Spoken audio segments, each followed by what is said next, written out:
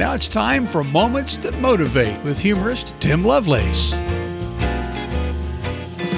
I remember the day my dad nailed a basketball goal to our oak tree. With no one to practice with, I shot free throws and layups all day. I would play imaginary games being both player and sports announcer. You know, like the home team is behind by 1 point, 5, 4, 3. He shoots and scores.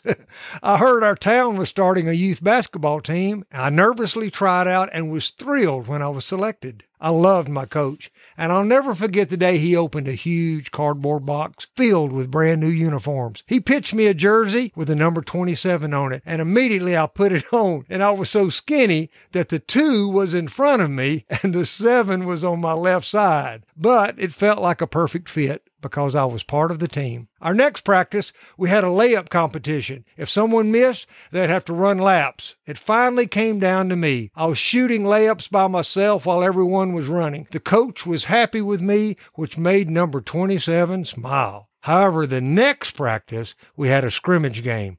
The boy I was paired with was older and experienced.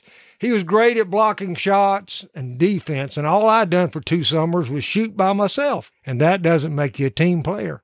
Number 27 needed a lot of work. Proverbs 27:17 says, "Iron sharpens iron."